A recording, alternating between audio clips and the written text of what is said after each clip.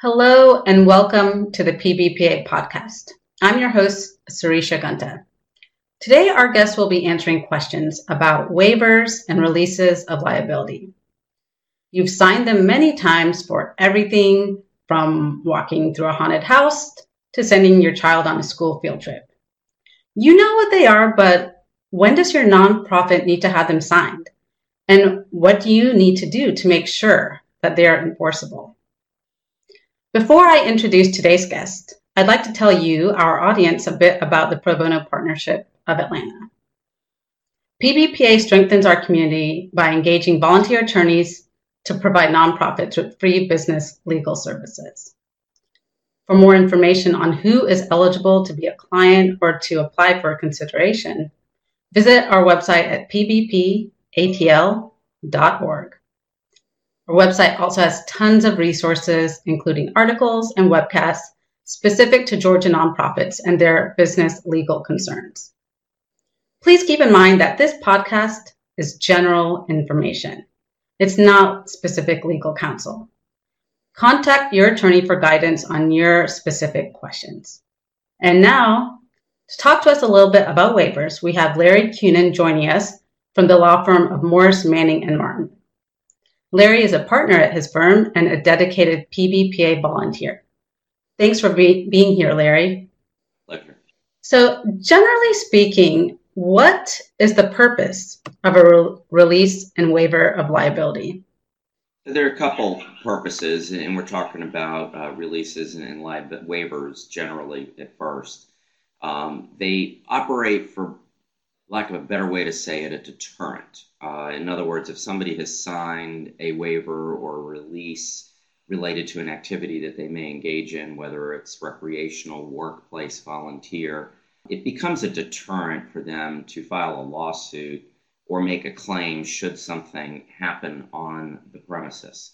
And it's somewhat of a misnomer. It's not truly a release, because a release is a release of some kind of claim that has arisen. And when we talk about these kinds of waivers and releases, we're talking about something signed in advance. And the same thing with the word waiver. It's a recognition that the person is about to engage in some type of activity that may have some kind of risk. So really what it is it's a document that supports a finding that the person assumed the risk of what they're going to engage in. And I'll just give a pretty raw example. People with children may know that every now and then before a field trip, they're asked to sign some type of waiver or release. And it may be that the class is going to go on a walk. And on a walking trail, there are inherent dangers, such as slipping on a rock and falling and hurting a knee or something along those lines, that have nothing to do with the conduct, negligent, intentional, or otherwise, of the people who put on the activity. And so this would be a recognition that I am about to engage in an activity that may have some risk associated with it. So the purpose is to make sure the person understands that they are entering a situation where there could be some risk, and through no fault of the sponsor, there could be some kind of incident that occurs that may otherwise cause liability. Okay, so it's a deterrent and it's sort of a form of notice. And now, in the age of COVID, Larry, if a nonprofit already has a waiver, do they need another one for COVID? As a general matter, no. I would put this in the belt and suspenders category, that because of COVID and you already have a waiver in place, it may not hurt to put in an additional waiver or amend the waiver because of COVID. But as I said, that's really a belt and suspenders, because you're probably covered anyway. Even though the waiver doesn't call out COVID, there are other laws and protections that protect people against COVID-related claims. I'm going to talk about a couple of them. The main one has to do with a new Georgia law. If I have a premises that I'm going to have either employees or visitors come on the premises, and I know that I've got somebody with 104 fever who's got all the symptoms who tested positive on my premises, and I don't bar them from the premises and I allow other people to come on, I probably acted with some level of gross recklessness at a minimum. But barring that, it's almost impossible to control, is COVID coming in my premises, not coming in my premises. And under that statute, all you have to do is one of two different things. One is put a sign up, and it says in the statute what the sign must say. It has to be a minimum of 10-point Arial or similar font so that people can actually see it as they approach your premises. And without quoting the whole thing, you have to cite that statute that I gave, and it then says under Georgia law, there is no liability for injury or death of an individual entering these premises if such injury or death results from the inherent risks of contracting COVID-19. You're assuming the risk of entering these premises. So that's similar to what we talked about, waivers and releases of liability. It's really an assumption of risk. So now in Georgia, if you run a business, or it could be a nonprofit, it could be a volunteer center, if you have one of these signs in front of your premises, you are protected from liability as long as you did not act, willful, wanton, intentional, which, by the way, would override any waiver or release anyway, whether or not it says COVID. A release and waiver is not going to release your obligation to still act with care. So, for example, I couldn't go on that hike I talked about and then throw some kid off the edge and see how far he would slide down. That's still an intentional conduct, and the waiver and release is not going to apply to that. Or if you see a hazard on the trail and you don't do anything about it, even though you see the hazard. So I personally would say if you've already got people signing waivers, it probably is not necessary that they sign something new just for COVID. I may think differently if maybe their job was to actually assist in the research of a vaccine. That might be a little different. But if we're not talking about that situation, you probably do not need to have an additional waiver as long as you follow this part of Georgia law. I did leave one part out of that statute that it may also be important. If you have an event, and volunteer entities also will have events, and there are restrictions under governor orders that we're really not here to talk about today. But if you have an event where somebody enters the premises and they're given, one of these wristbands that people get to be in the event, or maybe some kind of ticket, if that language is also on the wristband or on the ticket in a manner that it's readable, that also operates as the same thing as a sign that you put up in front of your door. So that's another way to protect yourself under the statute. Okay, great, interesting. And also on our website, the same language that you referred to, we have a template so that if any listeners wanted to just print out that template and stick it on their door, it's on our website. Now stepping back to kind of more general, not just COVID-related concerns, why would a nonprofit want to require its nice volunteers who are being so giving of their time? The reason why it's still nice to have a volunteer sign something is, again, the deterrent against the claim, because most nonprofit organizations, by the word nonprofit, which already itself is a deterrent, because a lot of plaintiffs' lawyers don't like going after what we would call empty pockets or pockets that don't have much money in them. But you don't need a volunteer or nonprofit organization being the target of a lawsuit for a few reasons. Nonprofits are more interested in earning funds so that they can then operate their volunteer activities, and it doesn't help to be paying that money over to a claimant.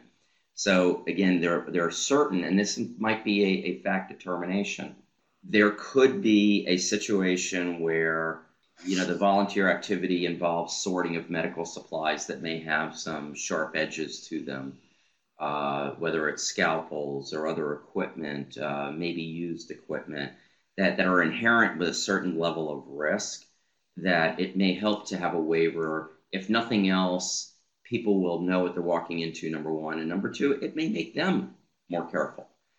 Because if somebody thinks they're walking into a situation that has no danger and they're shown a waiver, they may go, why am I signing a waiver? Maybe I need to be careful too. So it has that side benefit as well. Is it possible somebody will say, I don't want to sign one? Yes, it's possible. And the organization would have to make a determination as to whether or not they want to allow the person on the premises. Again, if the person's just going to help sort some papers other than a paper cut, there really may not be much risk there, and the organization would be justified in taking on that risk. I haven't seen too many lawsuits over paper cuts. It's why I would consider waivers, again, depending on the kind of activity that you're involved in. So things like something where you might be assisting, moving people and you're lifting heavy furniture or equipment. It's just a good idea to have a waiver because it's a reminder of everybody what you might be getting yourself into. And should you maybe have different types of waivers for different types of individuals, maybe one for volunteers and a different one for participants? Yeah, I would say yes, for the reason you said, which is somebody who's actually in charge of the equipment, someone who's actually running the business has a different risk profile than somebody who is a volunteer. And you don't want to scare the volunteer away because of something that they're not actually going to get involved in. So I would consider it. I'm not going to say it's necessary. Again, it depends on the distinction between the people, employees, the full-time volunteers, the managers, what they're going to do versus someone who shows up for the day to volunteer. You don't want to discourage that if they're not actually going to be involved in the level of activity of the others. So I would consider it. I wouldn't say it's necessary depending on the activity. We often have clients who have volunteers who are high school students. Is it okay if a high school volunteer signs the waiver on their own behalf, or do their parents have to sign it? Parents have to sign. Minors, which in Georgia is under the age of 18, do not have the ability to legally bind themselves to a document. And so a parent would have to sign in order to make the document effective. But the bottom line is, if you're a minor and a waiver is required, the parent needs to sign the waiver. I could tell you the experience that I had once that did involve sorting of medical supplies. I brought my then minor son with me to expose him to volunteer work, and I signed 2 copies of the waiver, one for myself and one on his behalf. And what should a nonprofit do if someone refuses to sign the waiver? Or what if they kind of mark through certain parts of the waiver before they sign it? Couple things. So there has to be a judgment call that's made, again, depending on what kind of activity are we involved in that requires, or the reason why we want a waiver release, or as and if it's somebody who's really going to just sit at the front door and sign people in, you may not want to stand on the waiver. If there's someone who is actually going to get involved in the handling of more dangerous equipment, then in that particular case, you may just tell the person, I need the waiver signed, you got to go your own way. And then, of course, another option is to contact the pro bono partnership and see if you can get an analysis of it, maybe even ahead of time, because usually you don't do these on the day of, but you're planning for some kind of event, or you have some kind of schedule and you already know what you're going to assign people to. And now, Larry, this next question is one that always came up pre-COVID, but it's an even bigger concern now. For a waiver, does a hard copy of the waiver need to be signed, or can a nonprofit collect signatures digitally? And it's a great question because everybody has moved electronic in just about every facet of business these days. The bottom line is you do not need a hard ink signature on a waiver. An electronic signature is generally good enough. You could do it by scan. You can do it by insertion of your name. Like I've got a little scan of my signature that I could put onto a letter. The purpose of a live signature historically is that it's easier to authenticate that that's actually the person who signed the document. So this is everyone's fear when the document's signed, is one day I need to prove that the person signed the document, and they go, that's not my signature. Well, an actual ink signature can be validated by ink experts. If they're notarized, well, then the notary has already validated the signature. There are now electronic programs out there. DocuSign is the biggest one, where you get a unique username and password and you affix an electronic signature. And some of us may have seen this where it looks like a script signature and a bracket around it and then like a serial number under it. Now, can somebody steal your username and password? Yeah, that's possible, but somebody could also forge my signature as well. You can go to a notary with a fake ID. So, you're never 100% covered. But those are the ways that you make sure the signature is perfectly fine. But having said that, we're talking here on a voluntary organization, the lengths that someone would go through to fake a signature is probably not a very big risk, unlike if you were in the business of transacting money internationally, as in a bank. There's a little more interest in that. So personally, I would feel comfortable with, and I've done it, signing documents electronically and then submit them electronically. And again, there are different ways it can do that. If you've got a touch screen or an iPad or even on your iPhone, you could just do it with your finger. Bottom line, electronic signatures are probably okay for 99.9% of what we do. So I'd be happy with electronic signature. Okay, that's good to know. And how long should a nonprofit hold on to the waiver? And I'm going to give you the technical answer and the safe answer.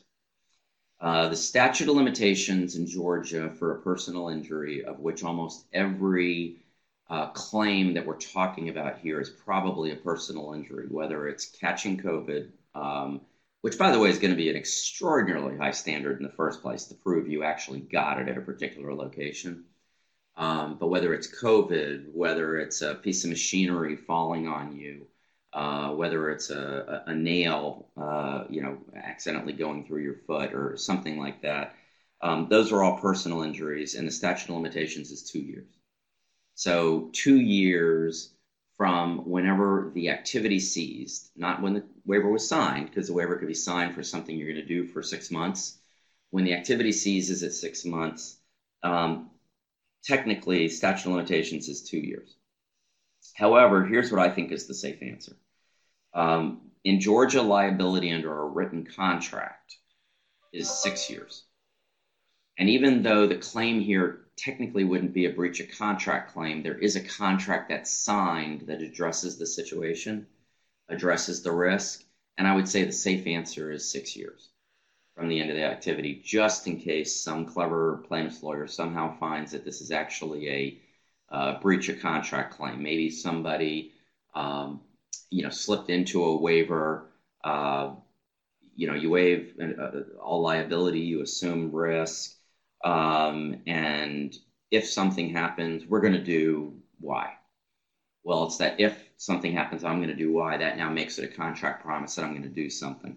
So technical answer, 2 years. Safe answer, 6 years. And one last question I have is, how long is the waiver good for? If our volunteer signs it today and they're still volunteering with us 5 years from now, and then at that point they have an injury, will our waiver still cover us?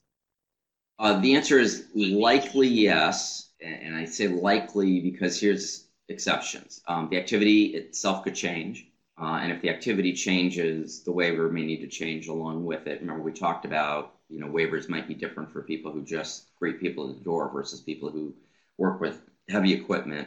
And the other is, are we talking about a consistent activity?